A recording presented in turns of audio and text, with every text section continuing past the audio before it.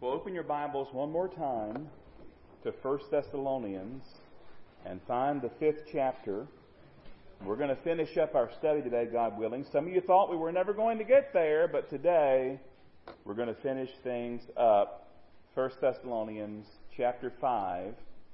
1 Thessalonians chapter 5. Now, there's something I've noticed that really grieves my heart. It seems that more and more Christians are viewing church as optional. Optional. It's nice to go to church, but not a necessity.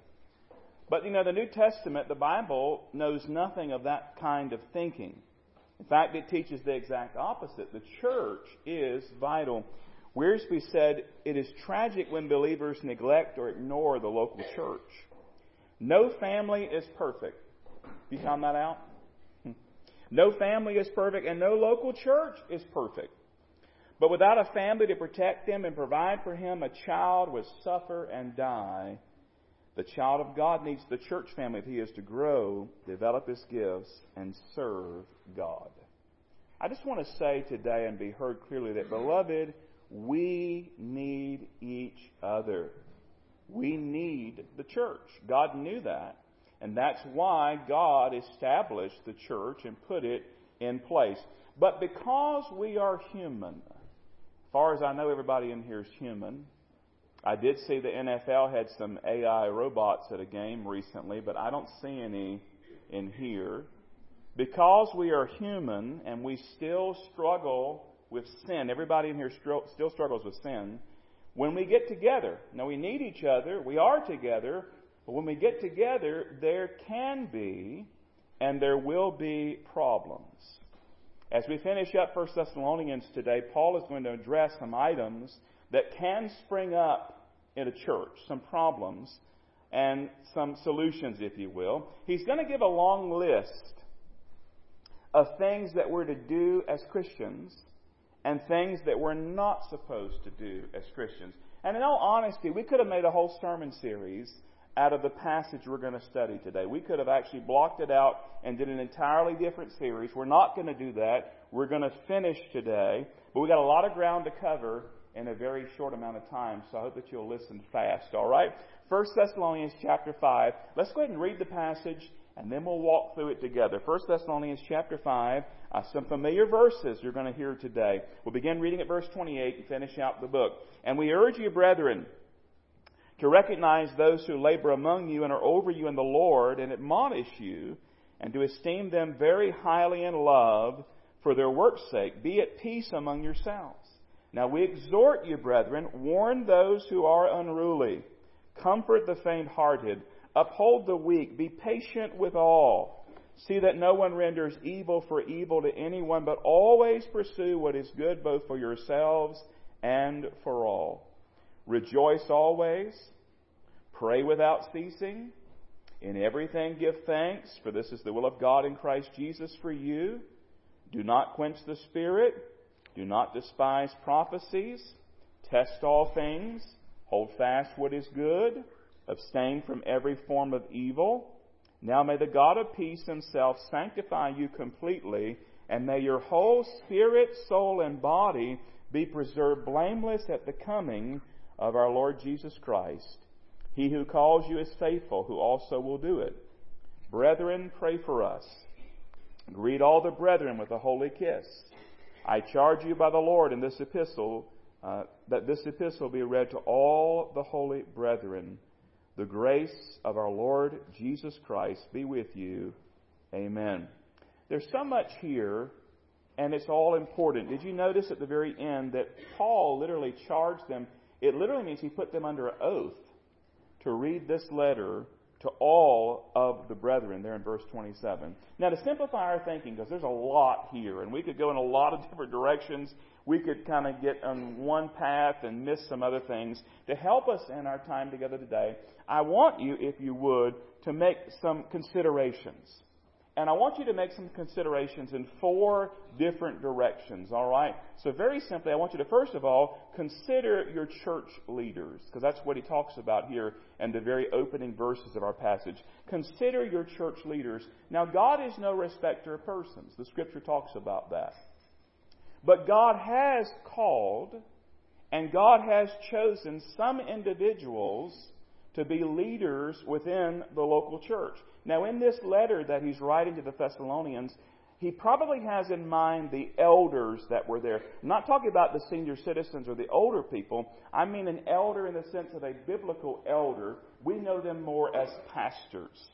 He probably had in mind pastors when he wrote this, but really what he says would be applicable to anyone who finds himself in a leadership position within a local church.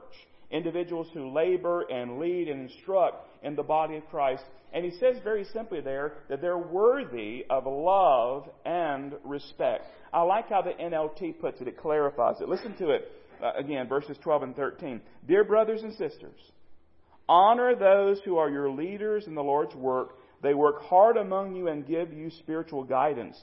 Show them great respect and wholehearted love because of their work, and live peaceably with each other. Love and respect. In fact, Hebrews 13, verse 7 says it this way. Hebrews 13:7.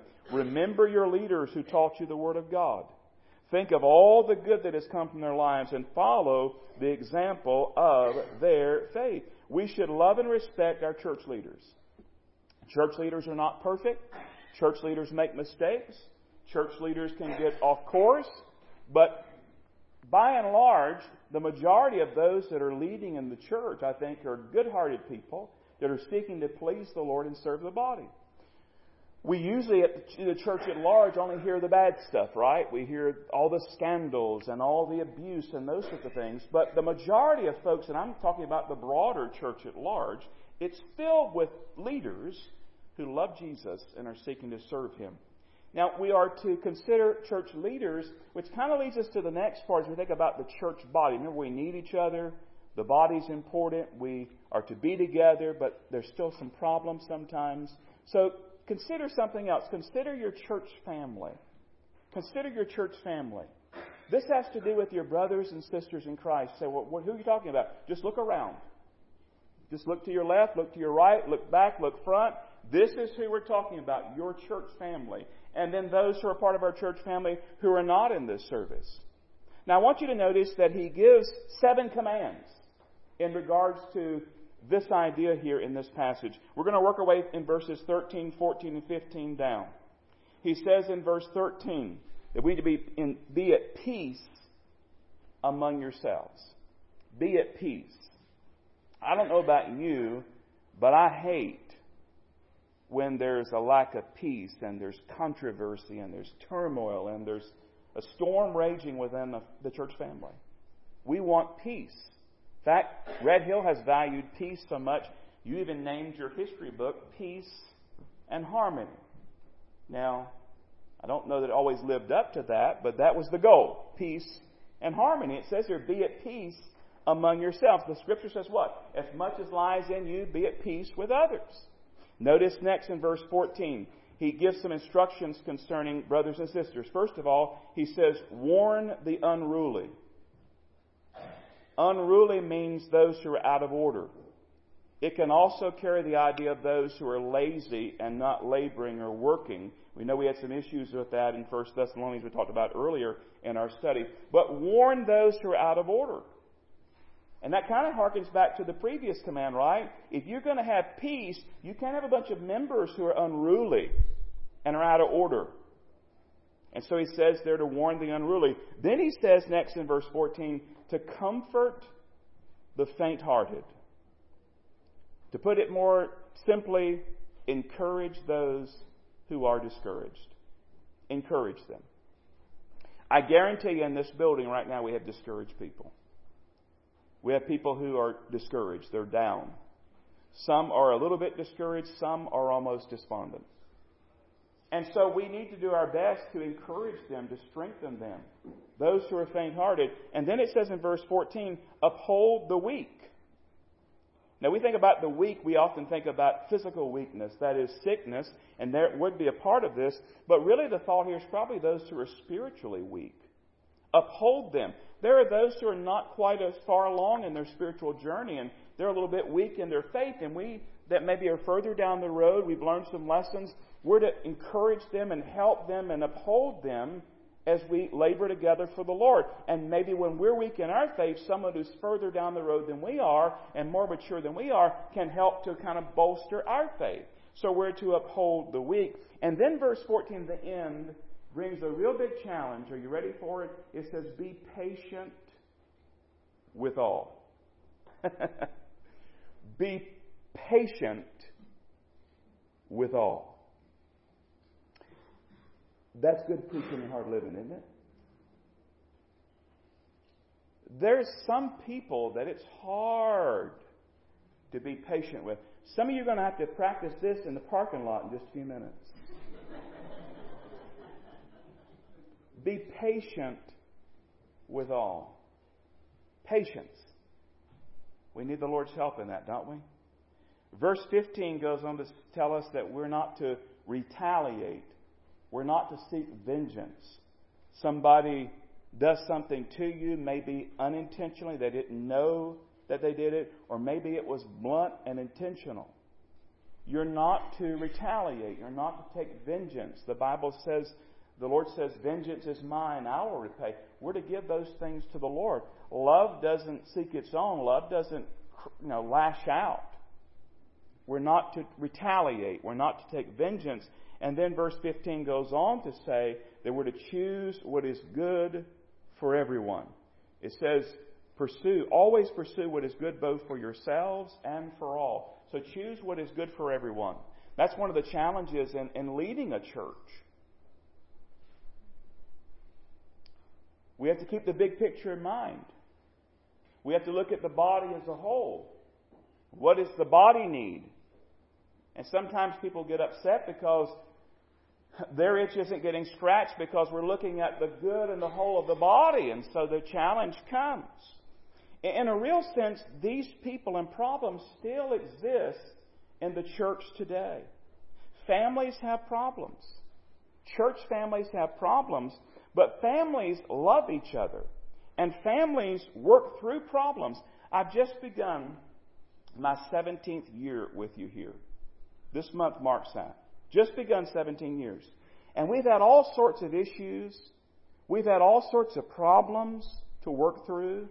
We could talk for a long time about things through the years that we've had to deal with, things that were challenges, some things maybe we're still not done with. I've lost count of all of the problems and the issues and the challenges. But here's the truth of the matter. We're still going on together. We're still going on together. Just like a marriage, just like a family, we don't jump ship at the first sign of a problem. We work through it. We seek the Lord. We seek forgiveness. We seek solutions in moving forward as a church family. And by the way, if you're a guest here today and you think, wow, this church looks pretty nice and everybody looks like they like each other. Well, I think that it is nice. I think most people like each other. But it's not a perfect church. There are no perfect churches. There are no perfect families because we're all sinners, saved by grace, praise the Lord, but we're still struggling with sin. And when that happens in our lives, there's issues and problems. So he talks to us here about how to handle those things. We don't walk in the flesh, we walk in faith. And we need more. Can I just say this? We need more of this kind of commitment within families today, within marriages today, and within churches today. We live in a society, sadly to say, that people just jump ship right away. There's the smallest little thing. They just give up. God hasn't called us to give up. He's called us to go on. And He's called us to go on for His glory and His strength. And so consider your church family. We know here we're to be at peace. We're to warn the unruly, comfort the faint-hearted, uphold the weak, be patient for everybody. Don't retaliate, don't seek vengeance, but choose what is good for everyone. And by the way, sometimes that last one, choose what is good for everyone, means you don't get your way. It means I don't get my way. Because I'm thinking about the body, I'm thinking about everybody. And that's the way we're to live. But there's a third consideration. You may not like this one. Consider yourself. No, it's okay, preach to everybody, but don't get right in here. Well, he does. Consider yourself. At this point, Paul begins a big list of short exhortations. But don't let their brevity fool you. These are important. In fact, what we're going to go through right now is really what we might just call it Christian living. Christian living. Now look at verse 16. Verse 16. Maybe you say, I can't memorize Scripture. I have a terrible memory, Pastor. Well, listen. You can memorize this verse. I'm confident in you. You may not remember where it is, but you can remember this verse. It says very simply in verse 16, rejoice always. Did you know that that's actually the shortest verse in the Greek New Testament? Now in the English, the shortest verse in the Bible is John 11:35, which says what? Jesus wept. But in the original languages, this is the shortest verse in the Greek New Testament. Rejoice always. You have to remember, beloved, that our joy is in the Lord. We can always rejoice in Him. When there are problems, when there are issues, and you're going to have issues in your life personally, you have issues in your family, you're going to have issues within the church body, you've got to remember this. Our joy is not tied to our circumstances. Our joy is not tied to everything going well. Our joy is not tied to always winning. Our joy is tied to Jesus. And we can always rejoice in Jesus. On our worst days, on our best days, when everything's going great, when everything's falling apart, when we're at the highest point, when we're at the lowest point, we can always find joy in Jesus. We can always rejoice in Him. He never fails. He never changes. He's always faithful. And we can rejoice always. And we can have joy in the midst of sorrow. Joy in the midst of problems. Joy in the midst of trouble. We can have joy in the Lord Jesus. That's why He says rejoice always. You're not always going to be happy. You're not always going to be upbeat. You're not always going to be jumping up and down, waiting to go somewhere. But you can always lift your heart in praise and joy because Jesus Christ is still on the throne. Rejoice always. Verse 17 is another verse you could memorize today. You could leave here with two verses under your belt. It simply says what? Pray without ceasing.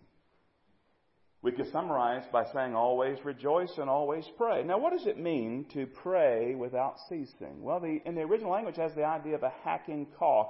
You ever known someone has a hacking cough? You know, they just can't. Thank you for the illustration. Just can't seem to shake the cough. I mean, it's always there. But you're not always coughing, but the cough is always with you. That's the idea here. He's not calling us to quit our jobs and quit our families and quit everything and go find a hole somewhere and crawl into it and just spend the rest of our life till we starve to death and die praying. That's not what He's saying at all. He's saying always being in a spirit or an attitude of prayer. There are times where you remove yourself and you go to the closet and you pray. There are times special set aside for prayer. There are times that are dedicated to prayer. But He's simply saying this, just always pray. Just as you're going through your life, as you're going through your day, just pray. Just pray. They can be what I call those thought prayers. You don't always even verbalize them. You just lift your thoughts to the Lord, just asking for His help. You're just praising Him. You're just praying. You're just in an attitude of prayer. You're just in a season of prayer. Prayer should be as natural to us as breathing. We just lift our hearts to the Lord. I don't know about you, but there's times in my life, just going throughout the day, I just have to just pray. Just ask the Lord to help. Pray without ceasing. And I told you, these are kind of challenging, aren't they? I mean, always rejoice, always pray. And then the next verse says, always give thanks. In everything give thanks. In everything give thanks, for this is the will of God in Christ Jesus for you. Now it's important that I point out to you, it says in everything, not for everything. There's some things we certainly would not be thankful for. We shouldn't be thankful for. People that are harmed, people that are abused, people that are molested, all kinds of horrible things that go on. We're not thankful for that. But this doesn't say be thankful for that. It says in everything give thanks. You say, what if some of those horrible things happen to me or my family? How can I be thankful in that? Well, if you're a child of God, you can be thankful in that because you know another verse in the book of Romans, the 8th chapter, 28th verse, where it says that God works together all things for your good. Now, He didn't say all things are good because they're not. And He doesn't say here, be thankful for everything, because that's not what He's saying. But He says, in everything, wherever you find yourself, and whatever happens, know that God is working all things together for good for those who love Him and are called according to His purpose. We see it in the life of Joseph in the book of Genesis. Horrible things happen to him. Over and over and over again. But God worked together all things for good. All along it says that God was with him, and God saved much people alive. Even Joseph himself admits that in the 50th chapter of Genesis. So I don't know what you're going through today, and I'm not saying this is easy, but I am telling you this, it is the will of God. It says very plainly, in everything give thanks. Why? For this is the will of God in Christ Jesus. Notice what it says, for you. That's easy to tell somebody else. Well, you need to just thank the Lord in the midst of that. But what about when it's you? Because He's talking to you. We're considering ourselves here. Consider yourself. In everything. And you're only going to be able to do that if you keep your eyes on Jesus. And you remember that God is sovereign, that God is in charge of your life. And listen, child of God, nothing's going to touch your life that's not first filtered through the loving hands of your Father. I have to hang on that often. Now, God doesn't cause everything, but He does allow everything that happens to us. And it's all filtered through His loving hands. Go back and read the book of Job. Every time Satan wanted to touch Job, God had to say, okay, you can do that. Okay, you can do that. So whatever touches your life has been filtered through the loving hands of your Father, and we don't always understand that because as human parents, we try to remove as much as we can of that. But God in His infinite wisdom, His ways are higher than our ways, His thoughts are higher than our thoughts, knows that these things that He allows to touch our lives are working together for good to do what? To make us like His Son, the Lord Jesus. There's a purpose behind it. He's building us to be like Jesus. And there are some lessons, whether you like it or not, and I don't like it, that we're only going to learn through adversity and problems and pain. In our house, we talk about it. I'll say to Gideon and one of the boys, building character. We're just building character. When those problems come, we're building character. And we need that in our lives. But we've got to keep going. There's a lot here. Verse 19. He says, do not quench the Spirit. The idea here is not our spirit, but the Holy Spirit. Do not quench the Holy Spirit. To quench means to extinguish, like if you were to extinguish a fire. So Brett goes to a fire, he puts the... do y'all use water, or is it foam? All right, he used water. I don't know, the technology's advanced so much, but I'm assuming he uses water. They quench that fire. Puts it out. He's saying here, do not put out the fire with the Holy Spirit. What's he mean there? Remember, the Scripture likens the Holy Spirit to a fire. And to quench the Spirit here would mean to resist or to squelch the work of the Holy Spirit in your life. The interesting thing about it is we can resist the Spirit's working in our life. So every child of God, here's a quick theology lesson, every child of God has within them, residing within them, the Holy Spirit of God. In fact, the Scripture says if you don't have the Spirit of God living within you, you are not His. You are not saved. The moment that you're saved, the Holy Spirit comes and He takes up residence in your life. But then the Bible says we're to be filled with the Spirit. So there's the indwelling and there's the filling. You say, what's the difference? He's always within us. That is, He's indwelt us. He lives within us. But He seeks to fill us. That is, He seeks to control our lives. He's always a resident, but He wants to be president. But we can resist His working in our life. I don't know about you, but there's been times where God will impress upon my heart, it's the Holy Spirit within me, to speak to someone about Jesus or to speak to someone about the Lord. You ever had this happen in your life? Be honest. Remember, you're considering yourself. God impressed upon yourself, go talk to that person about Jesus. What do? You begin to have an internal conversation. You begin to rationalize. You begin to, is that really the Lord speaking to me? I don't know if this is the right time. I don't know. Is this really the right place? I'm not sure. I don't know if I know that person well enough to do this. I don't know if I have a relationship enough to do that with this person. And what are we doing? We're quenching the Spirit. We're quenching the Spirit. We have sin in our lives. God, the Holy Spirit, He indwells us. He's always within us. And when we have sin in our lives, He wants us to get that right, so He begins to convict us.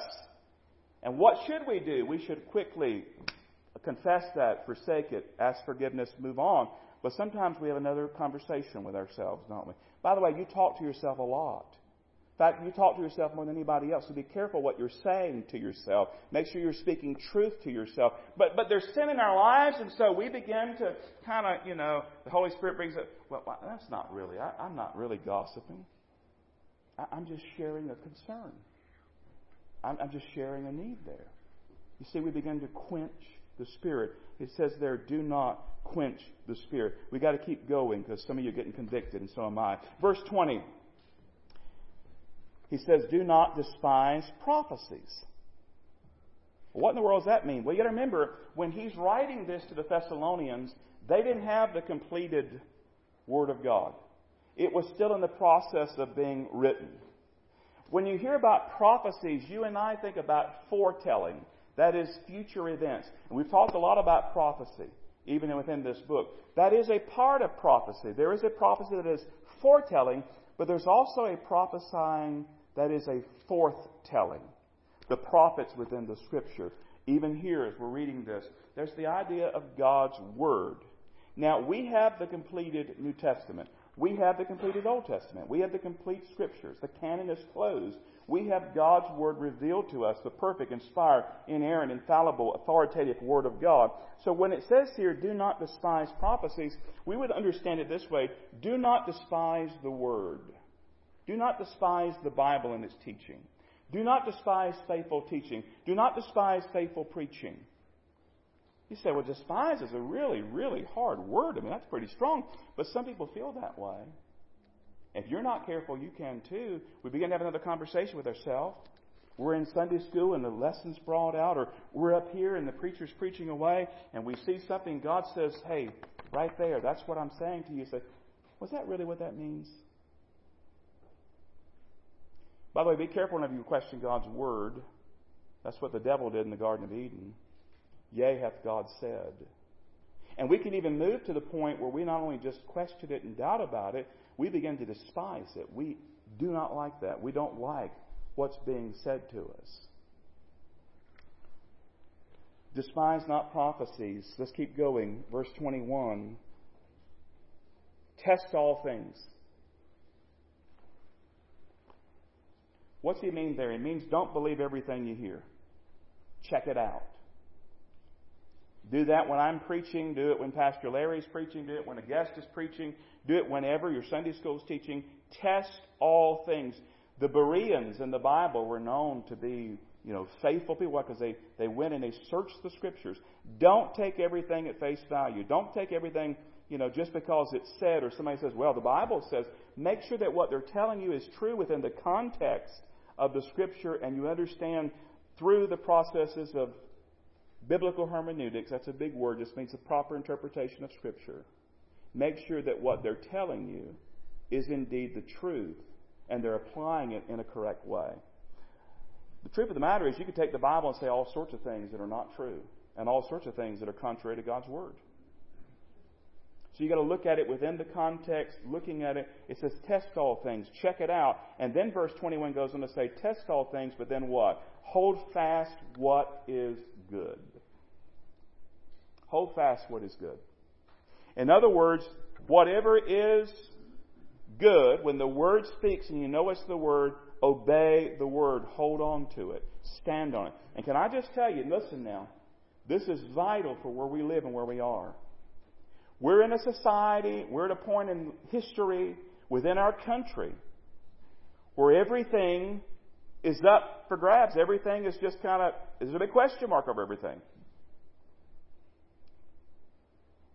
And we're being told you to be whatever you want to be. Do whatever you want to do, basically. Foundations are being torn down. And so we've got to make sure that we are rock solid on the Word of God. We've got to hold fast to the truth. And it's not popular. And it doesn't win praise and awards and applause.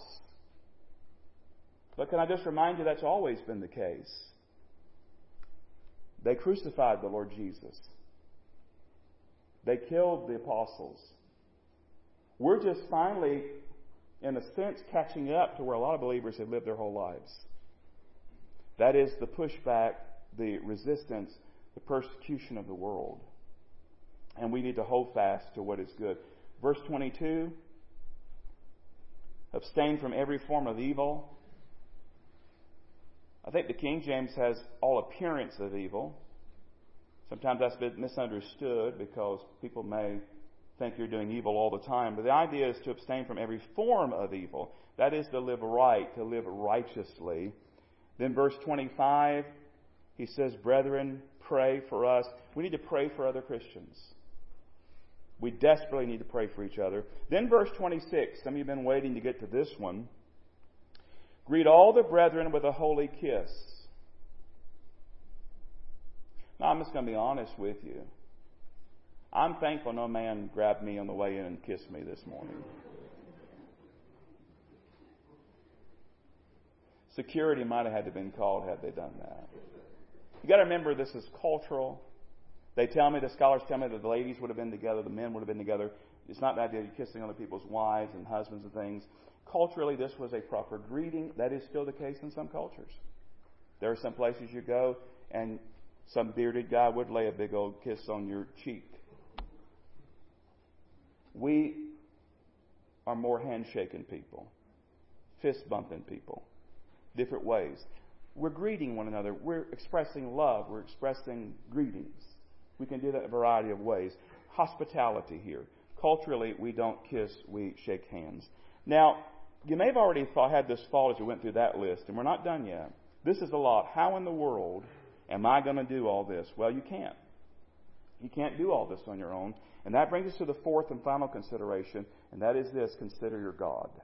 Consider your God. You're going to need God's help. I'm going to need God's help to live this way. In fact, without His enablement, we're never going to live this way. Without His help, it's not going to happen.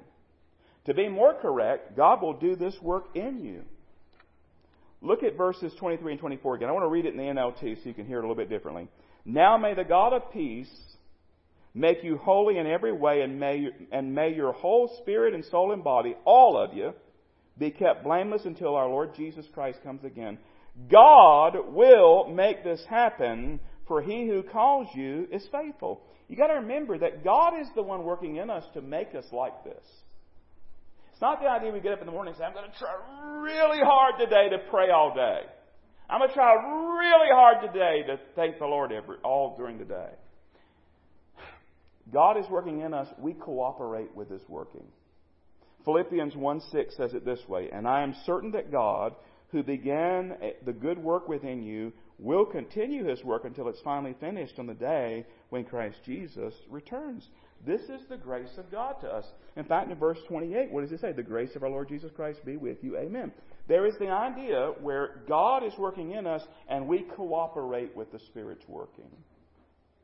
So God the Holy Spirit is working to help us to pray without ceasing, to help us to give thanks in everything, to help us to rejoice in all things. And we have to cooperate with His working in our lives. We don't just go out in the spirit of our flesh and the strength of our flesh because the flesh is weak. Like I said, we've got to be patient with all. Some of you are going to struggle with that in just a few minutes. You get to the parking lot and that slowpoke gets in front of you. Only God can change your heart. Only God can do these things. The book of 1 Thessalonians has repeatedly called us to look up, to look for the second coming of the Lord Jesus Christ. In fact, we call the series Keep Looking Up. But what the passage today does as we end out the book is remind us of something very important. While we're looking for the Lord's return, we've still got work to do. We still got life to live. God is still working in us to change us and shape us and mold us into the image of His Son. And we need to cooperate with His work within our life. Not quenching the Spirit, not resisting the Spirit, but fully yielding and giving control of our lives to Him so that He will make us like Jesus. Now, beloved, we've had 4 considerations in 4 different directions here. I've counted 20 different ones here of things we're told to do in this passage. 20 different ones. Which one has God put His finger on in your life, especially? Maybe there's 1 or 2 that just kind of sprang up today, and kind of like a flag waving, God the Holy Spirit says, listen, I want you to notice this, and I want to change this in your life. What do you really need to give consideration to? Is it church leaders? Is it church family? Is it yourself? Or is it God? Or is it a combination of those things? While Rick comes and we get ready to have the closing song, I want to do this. I want us just to bow for a moment. I want to give you time right where you are just to pray to the Lord. By the way, if you don't know the Lord, that's your main need today. You need to come to faith in Christ. But the majority of the message has been for believers. What has God put His finger on in your life today? Would you take a moment right there in your pew, bow your head, close your eyes? Would you just pray to Him about that? And in a moment we're going to sing. And again, the altar is always open. You can come as well if you want to pray. But right now, the main focus is, what is God the Holy Spirit saying to you? Would you respond in faith and obedience? Would you take a moment right where you are? Just talk to the Lord.